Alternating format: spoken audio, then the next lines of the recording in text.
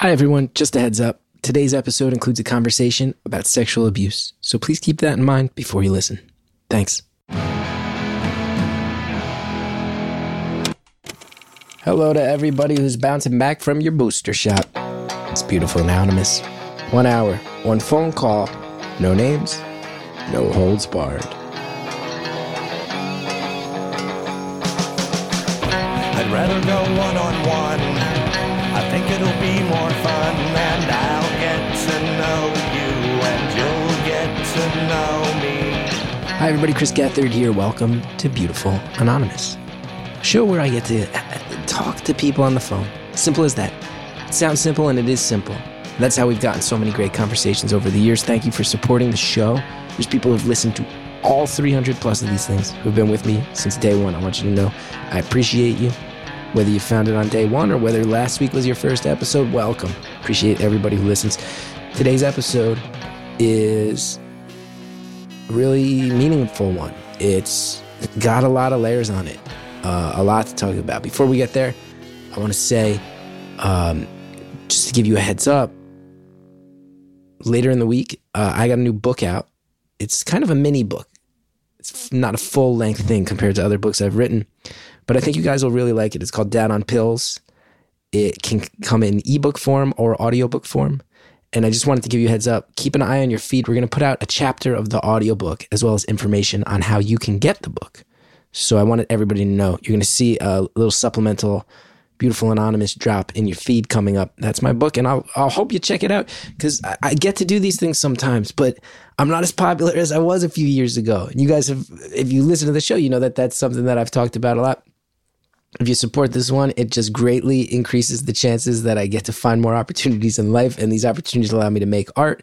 They allow me to have a career, allow me to pay my mortgage, they allow me to take care of my family, and none of that is your responsibility, but I would just so genuinely appreciate it if you gave it a shot.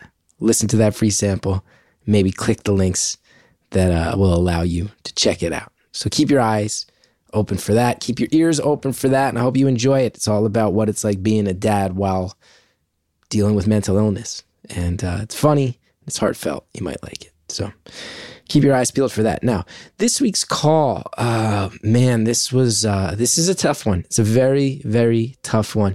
You're going to hear that the call in the beginning is not the same as it is at the end. The caller has tension in her home. Caller is of school age and talks about what it's like losing a scholarship. There's a lot going on.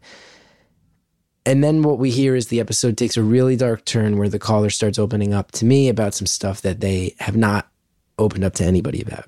And this has happened from time to time on the show, and it feels like a true responsibility, and I try to handle things thoughtfully.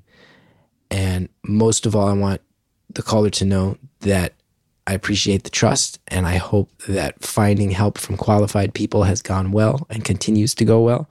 And if you are out there and you are listening to this, really, I feel so proud of the caller for being open, both for herself and also because you might be someone out there suffering from something, thinking about getting help, thinking about telling someone, and I hope you do, and I hope you find those resources that are out there just for that. There are people out there in your life and in the world of being professionals who want to help.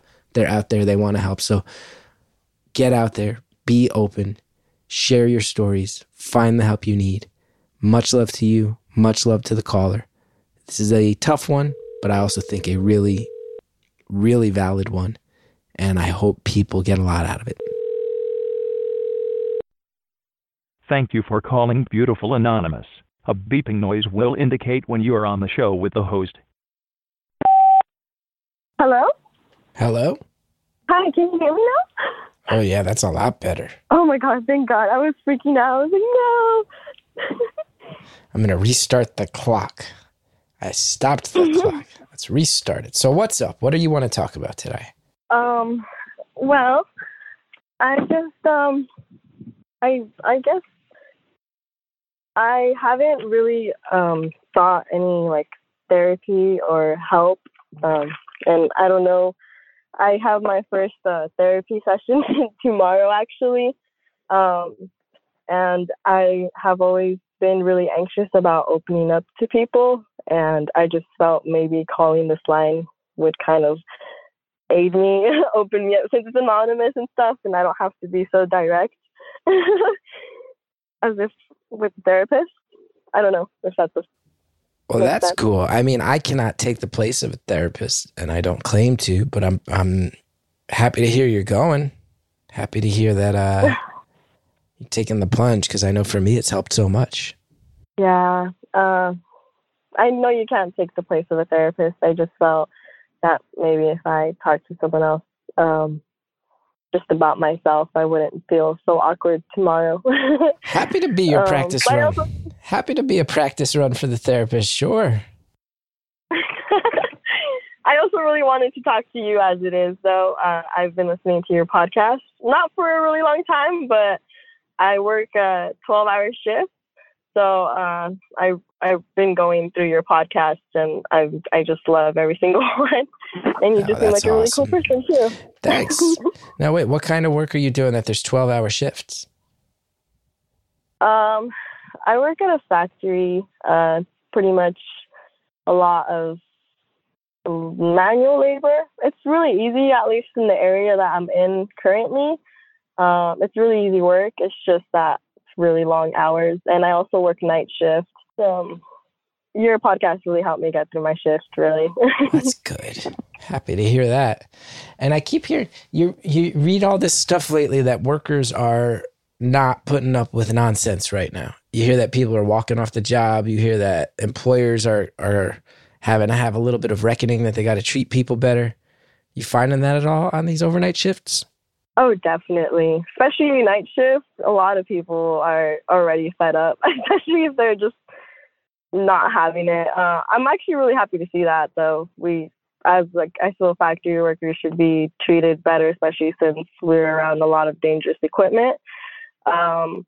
So it is easy work, but you also run the risk of getting hit by a forklift driver. So I've seen a lot of new workers hires. We got a bunch recently, and I've seen a lot of them walk out because they can't last the full 12 hours, or they don't like the way our boss talks to them in some type of way. So it's kind of encouraging. I kind of want to walk out too. Oh, you're about to be out? I've been thinking about it a lot, yeah. I'm not exactly happy there. It's not where I saw myself at this point in my life, with the pandemic and bills and everything, Yeah, of course. Of course. Well, I got to say, it makes me very happy to hear that people are not putting up with nonsense. And, you use the phrase easy work, and it's like, if the work's easy, that's fine, but it doesn't mean that the people are somehow expendable or, should be talked to in a way that has less dignity to it. I'm glad to see there's like this upswell of people drawing some lines in the sand about that. I think it's long overdue. Oh, definitely. It's really interesting to see how the higher management is reacting to all of it, because they're realizing that, oh shit, like we don't have that many workers anymore. We were super understaffed for a really good minute. I mean, I think a lot of places are understaffed actually, but it's just they're actually taking our concerns seriously, especially when we bring like safety concerns or just our breaks and everything. Just because we work night shifts and doesn't mean, like you can treat us any different. Yeah, management. That's just, who likes management? Anytime anyone says that word, management. Not okay with that. I definitely do not. I don't like my manager. He's very mean. So that's kind of the reason where I'm like, I want to get a different job, but it's a really good paying job for me to save up money and then be able to, go to school full time and not worry about my bills as much. Have you gone to school at all, or is that you're saving up to make that the goal so you can get into school? I went to college for about a year and a half, and then a bunch of stuff happened in my life where I didn't exactly get the best grades in my classes as I should have. I blame myself a lot for that though, but I ended up losing the scholarship that I had. And so the school I was going to, it was kind of expensive, so I couldn't make ends meet. So I just had to stop going, and I decided to start going to community college because it was more affordable for me, since I no longer had, the backup of a scholarship to pay for my classes. I hear you.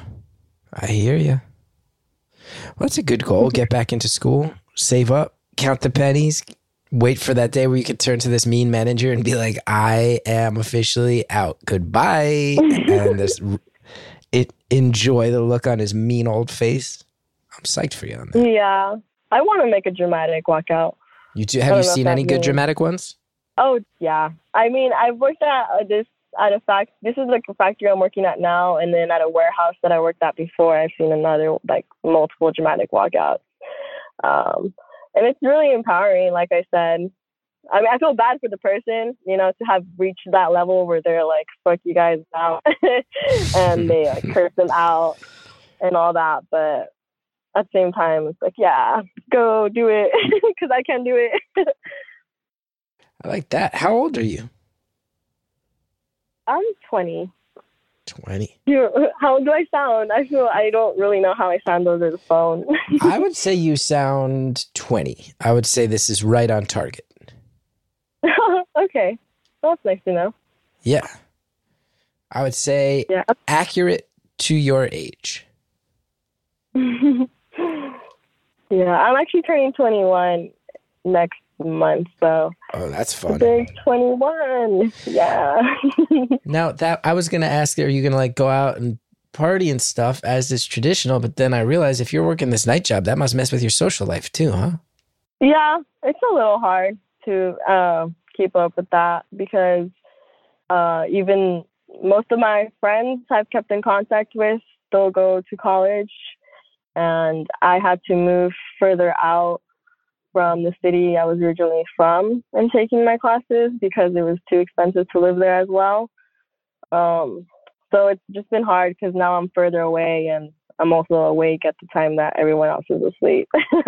That's a bummer. So do you have 21st birthday plans or no?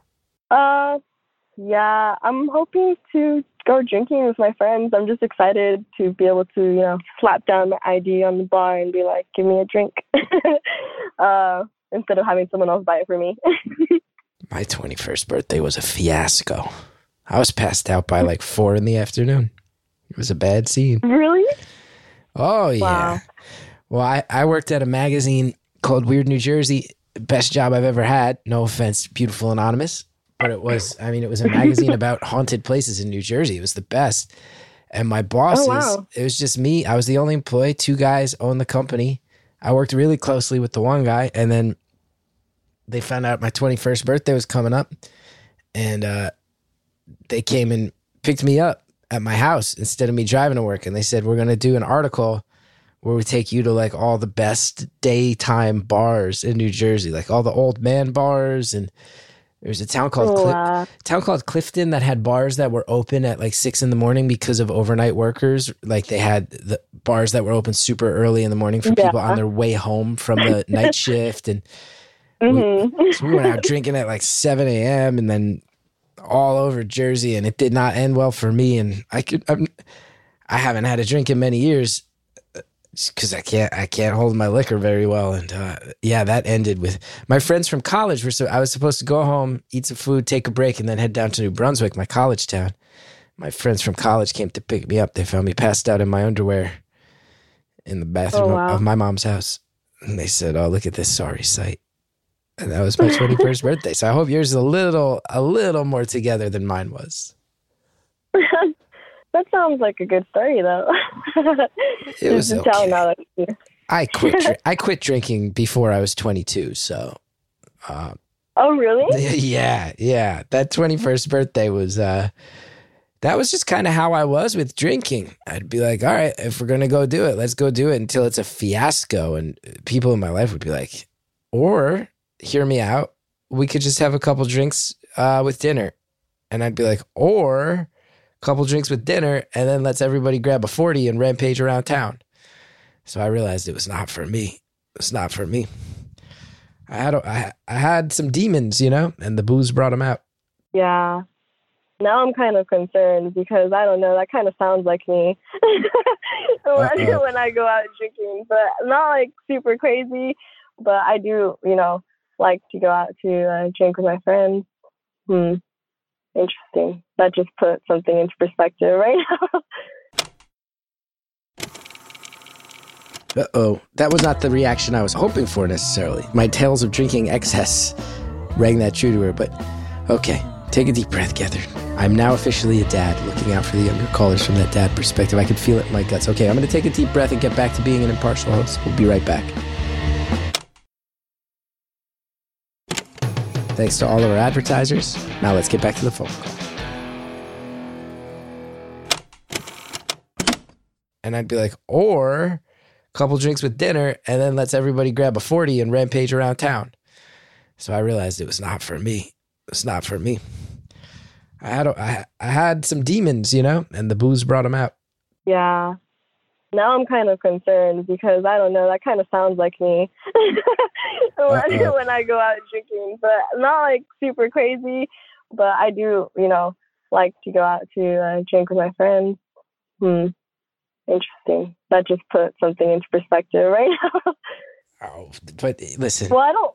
Go out and make your own mistakes and don't think too hard about it unless it's really a problem. And if it is, you take care of it. But don't think, I'm not trying to harsh your buzz before your 21st birthday.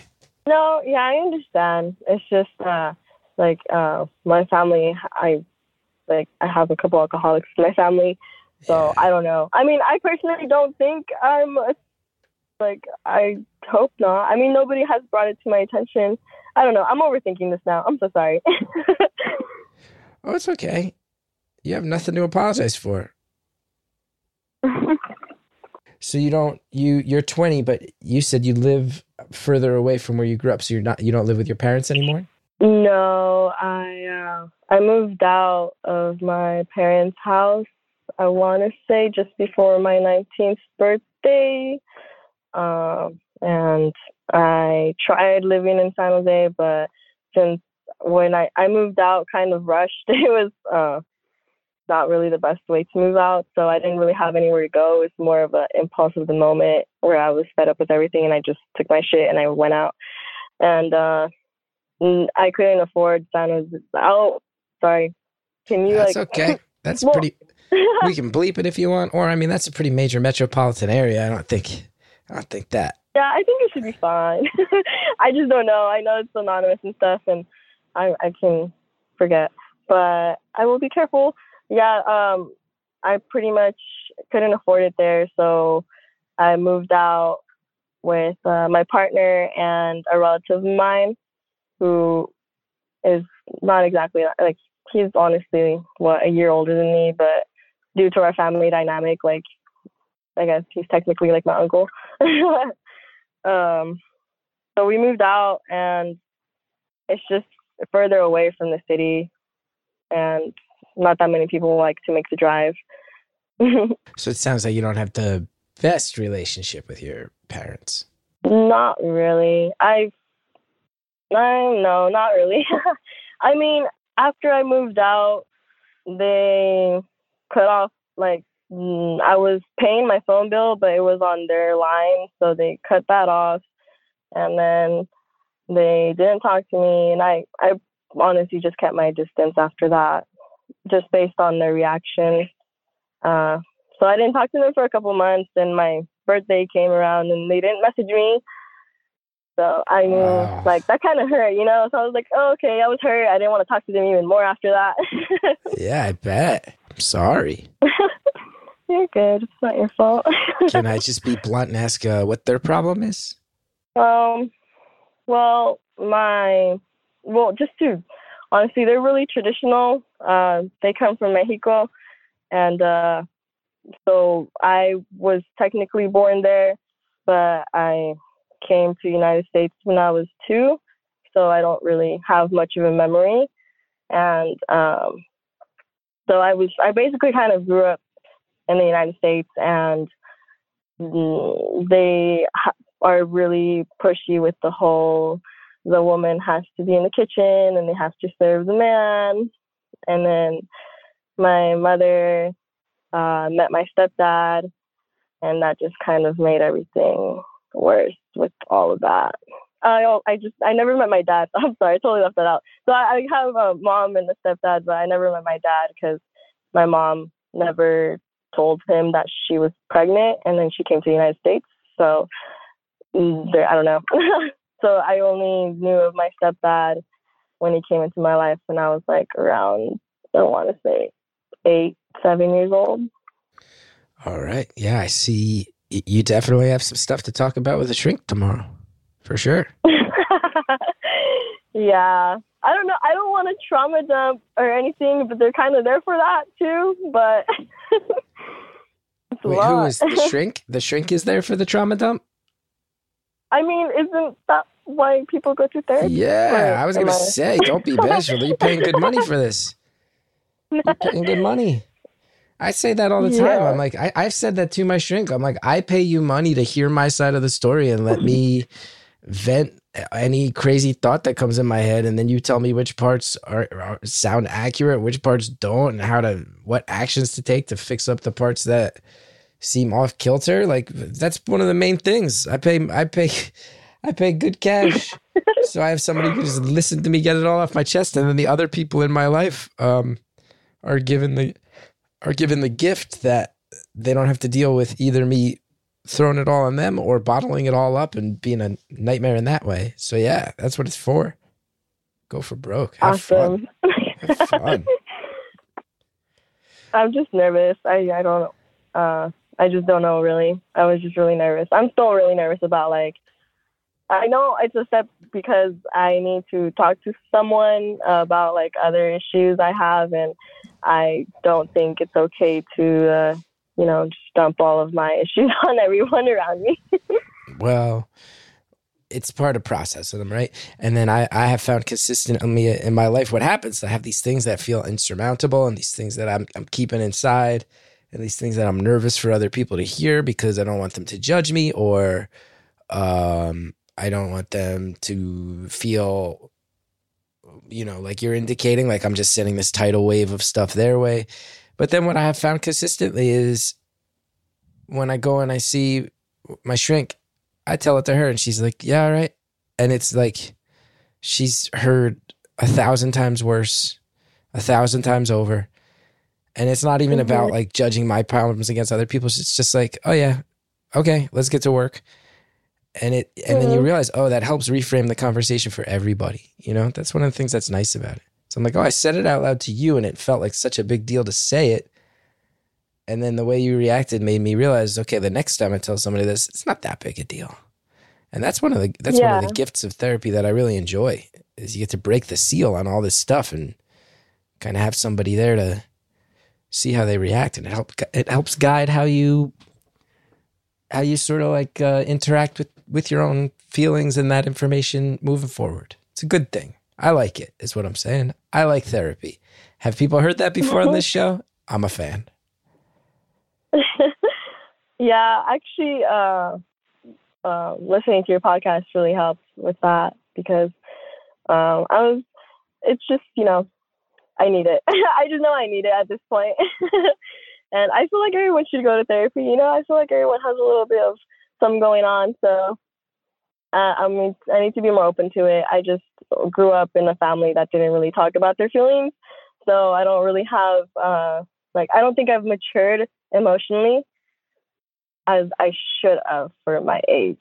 Mm-hmm, mm-hmm. Well, it's time to turn that corner. And like you said, if you're also growing up in a household that's really traditional and is very patriarchal, and that's not you, and then it's, I don't think you were gossiping or spilling tea, but you're also saying this, I've got a stepdad in the middle of this, and it sounds to me like connecting some dots. You got your mom, very traditional household. You got your stepdad who's maybe used to having everything done the exact way he wants it. And then you're sitting here going, you're my stepdad. I appreciate that you raised me, but also who are you? And that's my mom. And I don't necessarily like the way that you're, the tone that you're setting or the way you're speaking. There's a lot of stuff. There's a lot of assumptions to be made in what you laid out. And I don't want to assume too much, but yeah, that doesn't sound easy. That was pretty accurate. You got some dude in your house talking to your mom like she's a servant. You don't like it. That makes a lot of sense. Yeah. I don't know. It just was hard trying to explain that to them, though. If I ever tried to explain to them why I didn't want to serve him, or it just felt a little bit obsessive in a way where if he was thirsty, I had to go get water for him. Like, this man could not do one thing for himself. If he wasn't served on, it was chaos. So if I ever mentioned anything about that, it was always, oh, you think you're so American now. Like, you grew up here. Like, it just was always turned on me somehow because I was born in Mexico, but I didn't grow up there like they did. And there's like that little dividing that between us where they claim I'm too American and all this and that. Well, that's a really unfair thing considering they brought you here. You were 2 years old, Right? For someone to turn around and be like, oh, you think you're American now? It's like, well, yeah, because you moved me to America when I was still a tiny, impressionable child figuring out the very basics of life. And I bet that's I would have to imagine there's a lot of first generation kids who run into that, of having that held over their heads. And what do I know? I mean, I'm second generation, right? My mom was the first one born here in her side of the family. But I bet that happens all the time of like, oh, you think you're American. And it's like, well, why'd you bring me here if you didn't want that, right? Like if you didn't want those opportunities and you didn't want some sort of shift to happen, why did you make such a massive life decision? Why did you change so much? That's not cool. Really not. But they don't hear that. I've told them that before. And it's so funny hearing you say that too. It just made me feel validated because they just don't hear me when I say things like that. It just goes back to just attacking other things to, distract from the actual conversation. Well, I also have to imagine too, and look, I mean, you're working overnight shifts in a factory, you're telling me how you're dodging forklifts. Like, you're a hardworking person, but prior generations, and I think even mine is on the tail end of this, people my age, it's all about like work, and you define yourself via your value of work. Like, work is what makes you identify your self-worth. And then on top of that, I feel like immigrant cultures very, very often feel that of like, hit the ground running, get to work, prove, whatever you're whether it's prove that this sacrifice was worth it, prove that you belong, like shut up anyone who wants to say anything by out hustling everybody else. And then I also feel like the cliche, and I don't want to traffic in stereotypes, but certainly it's one of those things of, having lived in New York as long as I did, and Queens in particular, you sit here and you go, man, there is a stereotype that ignorant people like to say Mexican people are lazy. And then you go, have you ever seen a Mexican person at work? Have you ever seen what happens when a Mexican person decides to get a job done? Like, you just see, I was in Queens, huge immigrant neighborhood. We just go like, oh, that's the most inaccurate stereotype on planet Earth. How did that one even start? Because people hustle hard. So it seems like there's so much of that. Meanwhile, 20-year-olds today, you're all making it very, very clear it's not just first generation people. It's like, I feel like it's anybody who signed up for TikTok and understood it, which is not me. I tapped out at Snapchat. I was like, I don't know what this is. I have no idea what this is. But I feel like people your age are going like, my self-worth isn't going to come down to what kind of job I have. And this whole idea that kids need to be up and out the door at 6 a.m. and they need to go to school till 4 p.m. And you read a lot of stuff now of people going like, well, is that the best way to educate a child? Or are you just kind of indoctrinating them to feel like that's how it's going to, for the workforce? You have I actually just read about that too. Yeah. And it's your generation that's starting to ask these very interesting questions about self-worth and monetary worth and occupational worth. So I have to imagine that, you know, you're in a circumstance where right there, there's going to be some huge differences between you and your family, let alone if everything is also like, all right, when he gets home, he needs a foot rub and everybody's going to drop what they're doing to make sure his back's not sore. Like that's just another step beyond. Yeah, definitely. But it's pretty cool. It's cool for people my age to watch people your age and to sit here and go, oh, they're calling bullshit on all the stuff that stresses me out. That's cool. That's really cool. So much stress in my life just comes down to work and finances. And then I'm watching people your age go, I'd rather have less money and more time. And then people my age are going like, but wait, but then who's gonna drive the delivery trucks? And you guys are all going like, yeah, go figure that out. I don't want to. I'd rather not. I don't define my self-worth by my ability to punch a time clock every day. That's not how I'm going to do it. And it's cool. It's cool to see this reckoning. And I hope that it keeps going, and I hope it has some long-lasting effects. Oh, I hope so too. It needs to change. It really does.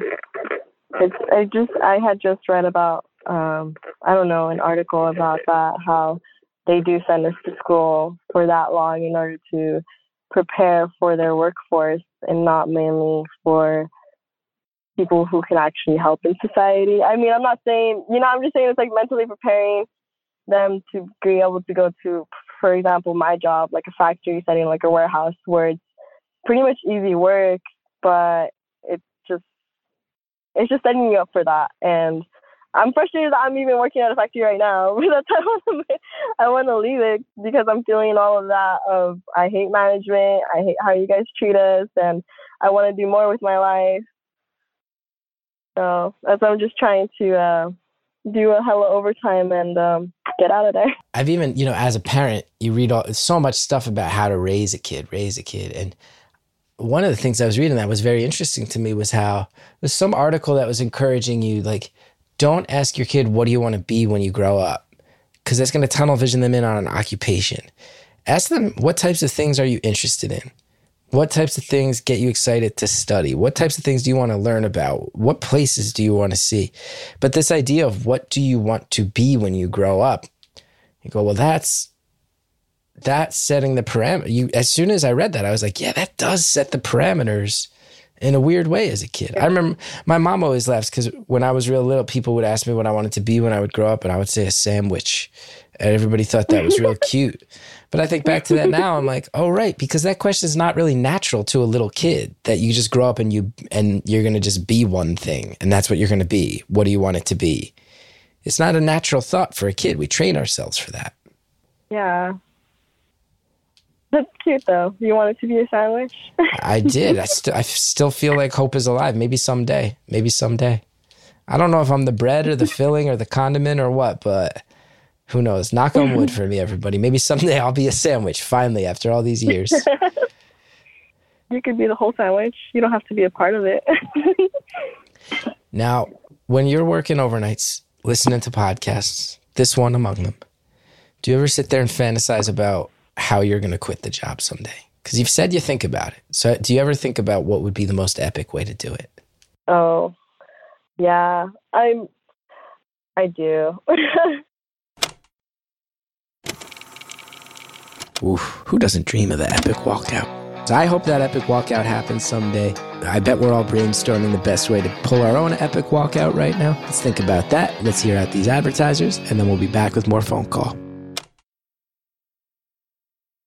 Thanks again to all the advertisers who help us bring this show to the world. Now let's finish off the phone call. Do you ever sit there and fantasize about how you're going to quit the job someday? Because you've said you think about it. So do you ever think about what would be the most epic way to do it? Oh, yeah, I do. I really want to go off on the manager, particularly. Just go off on him. I think that would really help, because I don't think anyone has ever stood up to that man. he feels very entitled just because he has that job title, but he's not scary. He just has a really neat face and likes to act scary because he wants to intimidate his workers instead of actually getting to know them, or I don't know, actually know our names for one. He doesn't know your name? No, there's so many workers there. He does not know anyone's name unless it's a favorite or someone that can benefit him in some way by bringing the numbers up and making him look good for his boss. He doesn't care. And a lot of people are upset, and I know a lot of people are going to quit soon. It's scary because I'm probably not going to leave until the end of this year. So we're going to be understaffed again, I know. And does that mean you get to pick up more money, like more overtime and stuff, or does that just mean you work harder? Well, overtime for sure, but yeah, it just makes everyone work harder. If we don't have enough people at every station, that means we're struggling, you know, and then they still get mad at us somehow because we don't have enough people, even though it's not our fault and we're trying our best with what we have, but you can't expect to keep the same number going when half your crew quit because they didn't feel like you were treating them right. So I don't know. Let's see. So you were in school, you were on a scholarship. You left your living situation with your folks. This meant you had to get a job. Things had to come together fast. Scholarship fell apart. You're not thrilled with some of the choices you made that led to some of those grades that you lost it. This is all within the past couple of years if you're 20. I mean, this is very recent history. So where you're at now versus where you thought when you were graduating high school, did you see this coming? Yeah. Or where did you think you were going to be? No, I didn't. I mean, I know they say that life is crazy and you never know how it's going to be. And I was 18 and I was like, I'm going to move out and I'm going to have my own place and I'm going to be graduating from college once I'm 21, along with the rest of my friends. But it just didn't work out that way. And I'm excited for my 21st, you know, because I can go to a bar now and get a drink. But at the same time, I'm getting filled with anxiety because I'm kind of seeing all my friends who I used to go to school with already getting to their last year. And I know you shouldn't compare yourself to others, but it's hard enough just because I'm trying and I can't help and I just feel like I'm not where I'm supposed to be. And, you know, it's one of those ones where I go, you don't want to compare yourself to other people, sure. You know, you don't want it to become like a pissing contest. Whose problems are worse? Do I deserve to feel, you know, put upon compared to other people? But at the end of the day, too, there's something to be said for seeing other people and keeping them in sight as a way to build your own motivation and remind yourself of your priorities. I don't think there's anything wrong with that necessarily, right? No, I guess not. it's a lot. I just feel disappointed in myself for having lost a scholarship because it was pretty much all there for me, you know, and now I don't have that. So I definitely feel like the consequences of that now. But it all happened. And what happened there? Were you partying a little too much, or was it just too overwhelming, too much workflow, not used to kind of being able to call your own shots, and it was hard to keep all the balls in the air? What happened? Around the time that I moved out of my parents' house, and I just kind of got really depressed around that time because I'm very family oriented because that's all I knew.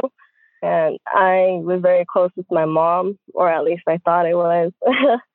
So when I had given her, essentially what happened is that I had come forward to her about like kind of like sexual assault / molestation sort of when I was younger from a relative. And oh no. I had told her who it was, and she pretty much dismissed me.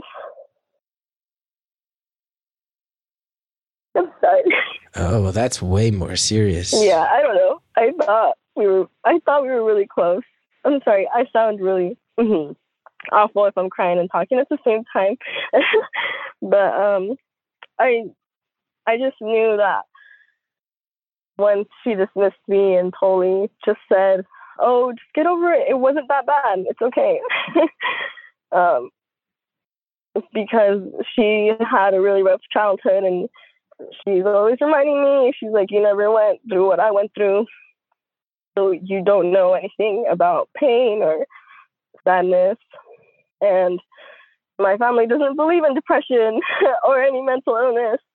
They just think that you just need to get up every day with a smile on your face, and if you're not happy, then something's wrong with you because you have a roof and food, and, all the materials to live. So why aren't you happy? And I have to understand her, because I understand she had, we were very poor. At least she was poor in Mexico, and that's why they immigrated. And we weren't exactly financially stable up until she met my stepdad. So I tried to be understanding on that aspect, but being dismissed every time you tried to, every time I tried to go to her over anything about that situation, when she dismissed me, I told her I just broke my heart because I thought we were really close, and I just couldn't live there anymore. Because the relative also lived in that home, and she was constantly forcing me to be okay with this person, and I didn't want to. I wanted to set my foot down, Yeah. Yeah. And I mean, I tell you what, you and I have been talking for 40 minutes, and I've never met your mom, but I'll tell you something. You didn't do anything wrong in the course of that. You had somebody take advantage of you, and then your mom, sounds like your mom's a hardworking person. I'm not looking to judge. I sounds like she sacrificed immensely for you, but at the same time, I'm sure that caught her by surprise, and that reaction is not fair to you. It's not right, It's not right. And I bet she has regrets, and I bet she thinks about it all the time, and I bet she doesn't know how to talk to you about it. What do I know? Right now I'm being like an armchair shrink, which I'm not supposed to be, but yeah. But yeah, you had to get out of there. Yeah, it was just too much. Get out of there. I didn't feel safe, and knowing that she knew and pretended like she didn't know. I don't know. I felt really invisible. I felt like I had... Wait, so in the course of talking to her about this, you felt like you were about to reveal this to her, and she kind of reacted in a way where she didn't seem surprised? Yeah, she was pretty much dismissive of it. And that's why it kind of hurt me even more, because they don't talk about any problems. Everything's always supposed to be fine, and it's so tiring. And she hasn't talked to me about it. We haven't talked about it at all. Not really, actually, because she still has that relative living in her home. So it just, I don't know. It just kind of shows where she stands on that, I guess. Well, I mean, I'm certainly out of my depth, and I think you're going to have a conversation tomorrow. It's going to be one of the great conversations of your life with someone who's trained to help with these specific things and with trauma and who went to school for it, and that's good. But I'll tell you a couple things. One is just the older I get, the more I realize that all of the bad stretches of my life, loneliness is a factor. Just all the times where I felt like giving up, all the times where I felt at my worst, it's like whether that's depression or whether that's anger or whether that's hopelessness, they all feel incredibly lonely. And I can't imagine the loneliness of going to your mom, opening up about this thing that, you know, you've kept secret and you've probably been conditioned or told to keep it secret. And it takes an immense amount, you know, you kind of feel like you need to take a huge leap of faith to even open up about it. And then your mom bats it aside. I can't imagine how lonely that felt. So I want you to know that while I can't feel that loneliness alongside you, I certainly see it's there, and hopefully that makes you feel a little less lonely in it. Thank you. You know, the other thing I'll say is, I mean, you're only 20, so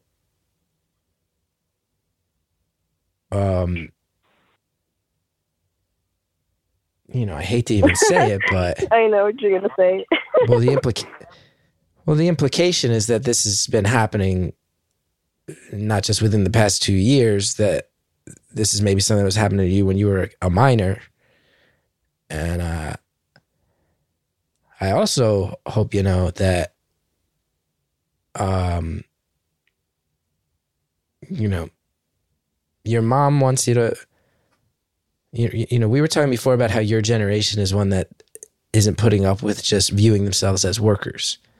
That's this cultural shift that seems like it just like really blindsided everybody. To finish the thought, I'm going to say, if this happened when you were young, you know, you don't owe anybody protection, and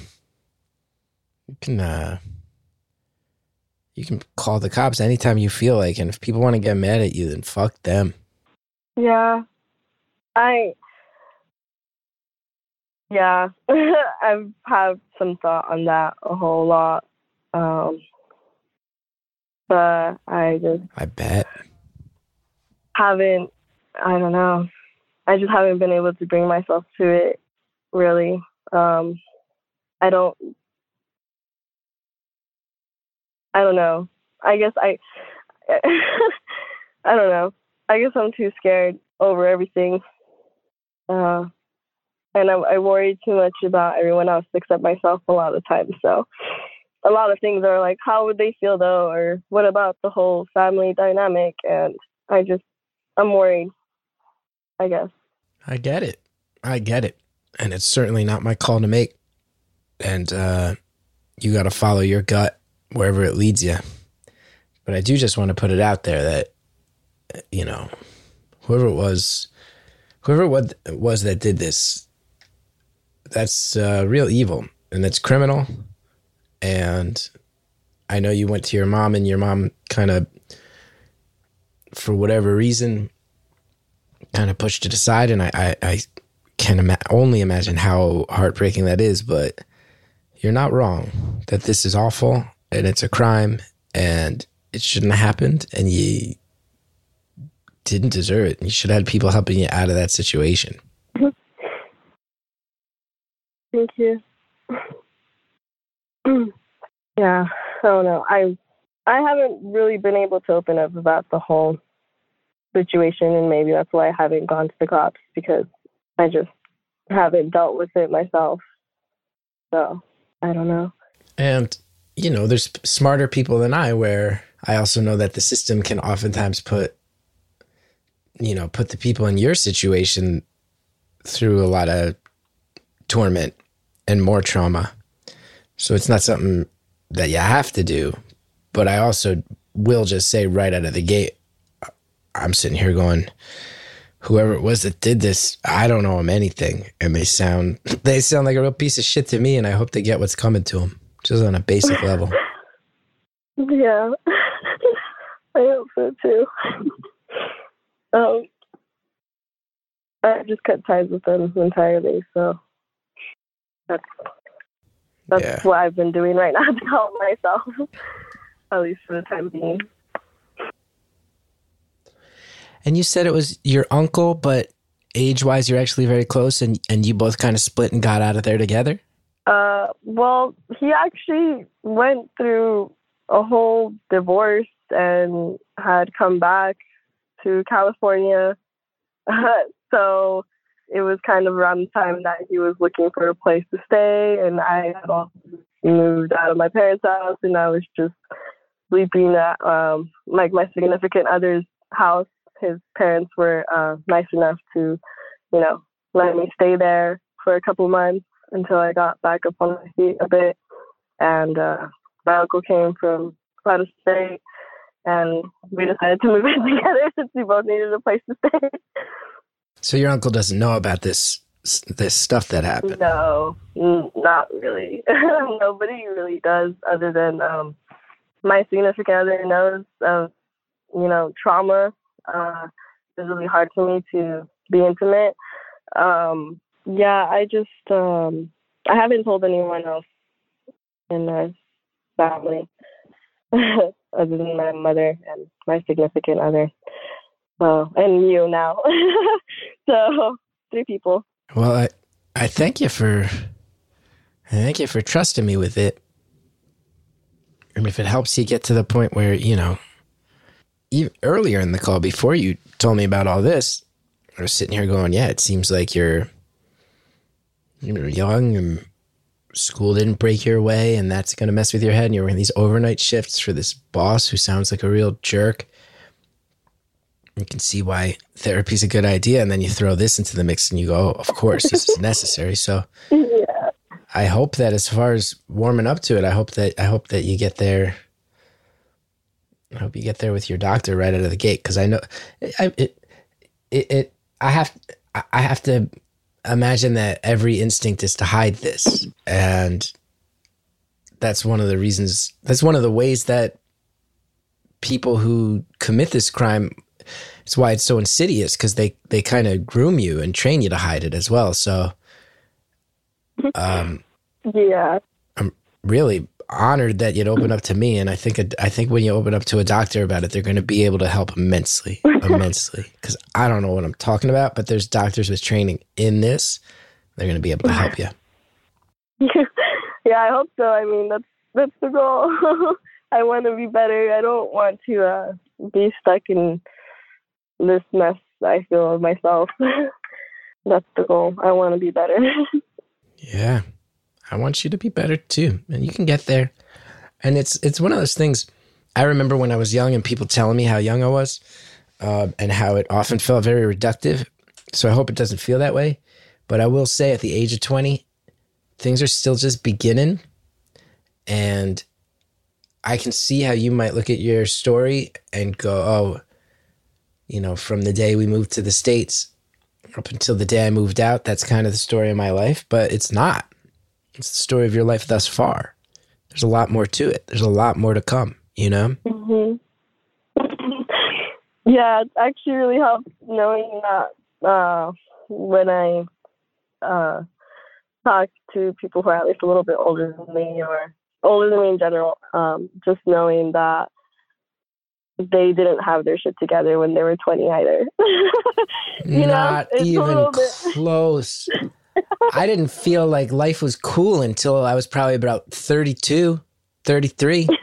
That's when all of a sudden I felt like, oh yeah, I think I'm starting to actually be able to grab life by the horns a little bit. It's not not completely confusing and overwhelming all the time. I think I'm actually starting to feel comfortable in my skin. I'm 32 years old. And I mean that sincerely. It was my early 30s where I finally was like, okay, I have a sense of who I am, and my insecurities are starting to not define me. You still got a solid decade before anybody even expects you to have your shit together. You know? And you're already making active steps. You're going to crush it. Thank you. It's been helpful knowing that. I don't know. I just, like I said, I feel so rushed sometimes. I'm the oldest of my siblings and my family, and I just feel like I have to set up these expectations for them on pursuing education, and these are just all things that were forced onto me by my mother, and I'm trying to get out of that mindset and validating myself a little more that I'm only 20. It's okay. But it's just a constant battle between those two. I mean, you're a month away from being able to have your first drink, and you're not even legally allowed to rent a car yet. You're good. You got time. You got time. You got time. And now you have siblings back in your mother's house. Are you in touch with your siblings, or are they kind of cut off as well because of the whole situation with you getting out of there? Well, I did get back in touch with them after I moved out. They kind of cut me. Well, they got mad at me for cutting them out, and then they cut me out. So I wasn't allowed to see my siblings for a while, which hurt. I took care of them for a lot of the time, so I'm super overprotective about them, and it was really sucky. But I do get to see them. The relative has been out of the country, so I've been going way more frequently this month because of that. Just taking advantage of the fact that I can actually be okay with my siblings. They don't know about any of that. They're all really young. I'm the oldest. The youngest is 6 years old, so they're all pretty. And then the other two are going into the little preteen phase, so it's kind of cute. Mm-hmm. And are these then, technically speaking, are they your half siblings? Your mom and your stepdad? Yeah, technically speaking, yeah. Yeah, but that's siblings. And I hate to even ask, but the question's screaming in my brain of just, I have to imagine you're pretty protective of them, and you want to make sure these kids are not put in harm's way. Yeah. That's got to be a terrifying thing. It was one of the things I still actually deal with to this day, where I feel immense guilt for having left the house because I felt like I was a barrier, or like at least I could protect them in some type of way. But I ended up I don't know, I feel really selfish, I guess, for leaving. No. Listen, I don't know what I'm talking about. And like I said, you're gonna talk to a therapist who does. I get it. I get that the older kid might be able to go, okay, this awful thing is happening to me. At the very least, you hate to use language like this of like, I'm taking the hit, and I know that the younger kids are shielded from this. It's not a job for a young person. That's not a responsibility for a child. And I'm right there with you. I'm the one who brought it up of, yeah, someone needs to protect him, but you're one piece of that puzzle at best, and you got to protect yourself too. And that is not on you. That is not on you. It's going to make sure whoever this criminal is, that this stops, that this is not happening, and that no one else is dealing with it. That's a really important thing, but it's not, the answer is not that you need to stay in the house and endure anything on anybody else's behalf. The answer is, this person's a monster and it needs to be stopped. Yeah. Yeah. And I hope I wasn't just too dismissive there. Like I said, I don't really know what I'm talking about, but I can just tell you, your job is not to be in that house to absorb things on behalf of your siblings to make sure they're okay. That's not anybody's job. That's another thing that allows people to get away with awful, awful stuff, in my opinion. No, yeah, it definitely is. And like I said, I'm still dealing with that, where I constantly tell myself that it's okay. And I had to leave. I really couldn't stay there. Yeah. It was too much, and I was very chaotic and all that, but I just had to leave, and I have to keep reminding myself that I am valid for that. But since I basically took care of them since I was a kid, it's just this whole attachment where I feel like I need to be there, and I don't need to feel that way, because it's like you said, it's not my responsibility. But sometimes I get in my head about it, and I can't help but feel guilty. So that's what I'm working on. I'm definitely working on all that. And That's good. And I'm glad you're seeing somebody who's going to be able to like break down some actual strategies, because this is not easy. This is very complex, and it's not, the idea that you've spent all this time trying to figure out how to handle this yourself. I'm really glad to hear that you're going to add, because this is, like I said, I have a therapist, and that's someone who I can just vent to and get all this stuff off my chest. You have someone now who's going to be a teammate in this, and who's going to actually be able to give you resources and insight into how to deal with this. And that's a very good thing. That's a very good thing. Yeah, I'm excited. I'm nervous and I'm excited.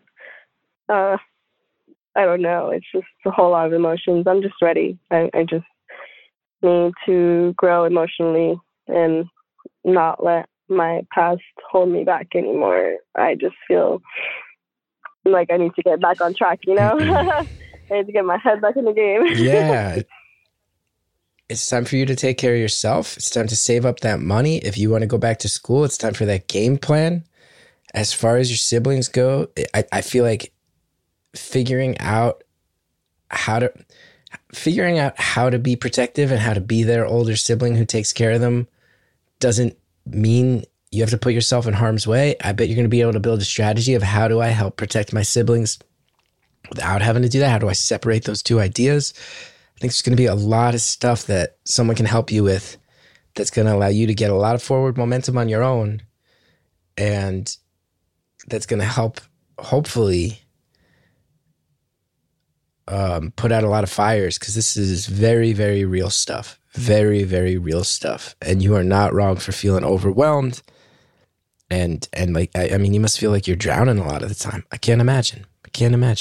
Yeah. That's partially why I just ended up not really passing most of my classes during that time. And everything kind of felt worse when I lost the scholarship, because it just made me feel more depressed about the whole situation. So I need to stop feeling bad for myself about that, though. It's happened. It's okay. Yeah. And look, it did happen. It is what it is. I'm sure in 10 years, 15 years, you're going to look back and go, was that a cry for help? Was that I needed to crash and burn it so that I could rebuild from the bottom? Or I realized that being in school at that time was, sort of giving me an excuse to get caught up in something else and not deal with it. Whatever it was, you got a lot of years to deal with that. But for now, you got to take care of yourself, and you got to figure out your role in shutting this down and helping to keep an eye on your siblings and making sure they're okay too, because it's really scary, really concerning. But you got a future, and you got time, and you got people who are ready to help. And I promise you, I'm one of many people in your life who, when you open up to them about this, are going to go, that is fucked up, and it is not your fault. And holy shit, to even be able to get out when you're 20, to be able to pay your own rent, to be able to lock down a job, to be able to have a stable life in the face of that, and to have goals, and to have, an eye on the prize of how to move forward, how do you want to do so?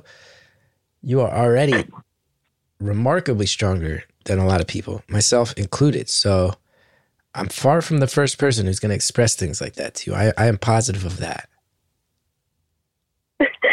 I really needed that. I minimize all the things I do. I don't give myself enough props for what I'm doing. So. Oh my goodness. To be 20 years old, paying your own rent, paying your own bills, you get cut off. Just right there to have your shit together enough that you're actually paying the bills and getting it done, even right there as a 20-year-old, it's commendable, let alone when, the truth comes out that this was real chaos and actual abuse and a sense of being let down by your mom, a sense of having no safety net. It's miraculous. The fact that you're doing all the stuff you're doing right now is actually miraculous. So don't doubt that. Don't doubt that. Wow. Thank you. Well, listen, our time's up. I could talk all day, but I'm like I said, I'm very honored that you trusted me to talk, and I'm very happy that you're going to be talking to somebody with some training and some ability to strategize, and also, like I said, as this stuff settles and you decide what you want to do, I'll just encourage you. Remember, it's your choices and not your mom's choices. Not your family's choices. This guy, presumably guy, I don't want to, not every time, but presumably, correct. This relative, this guy's hiding behind tradition. I know you come from a country that's traditionally very Catholic. We all know that that's another way that people hide this stuff.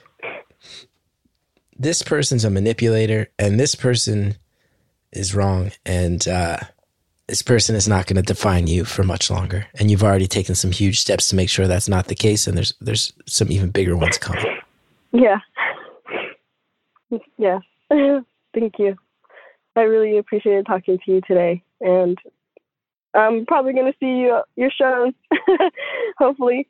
So thank you.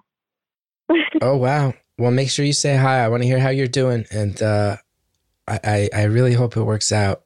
And yeah, please, I'm just so happy to hear that you're taking steps towards that help, because it makes me excited for you, because these people who go to school, they're going to snap into action. They're going to know all sorts of resources. They're going to know all sorts of directions you can take this that are going to help you and help everybody. And yeah, I'll see you when I'm out on the West Coast. Thank you. Have a good day. I hope you feel better. I feel fine.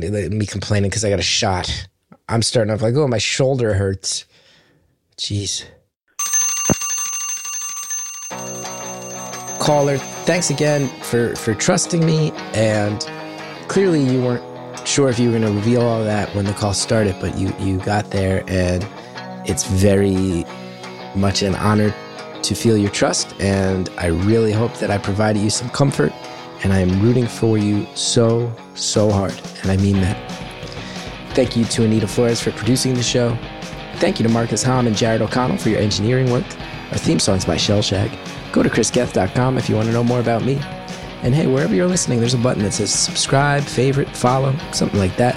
When you hit that button, it helps us out so much. You can find our latest merch at podswag.com. Got mugs, shirts, posters, and more. Find ad-free episodes of Beautiful Anonymous and more of your favorite shows over on Stitcher Premium. Use the promo code STORIES for a 1-month free trial at stitcher.com/premium.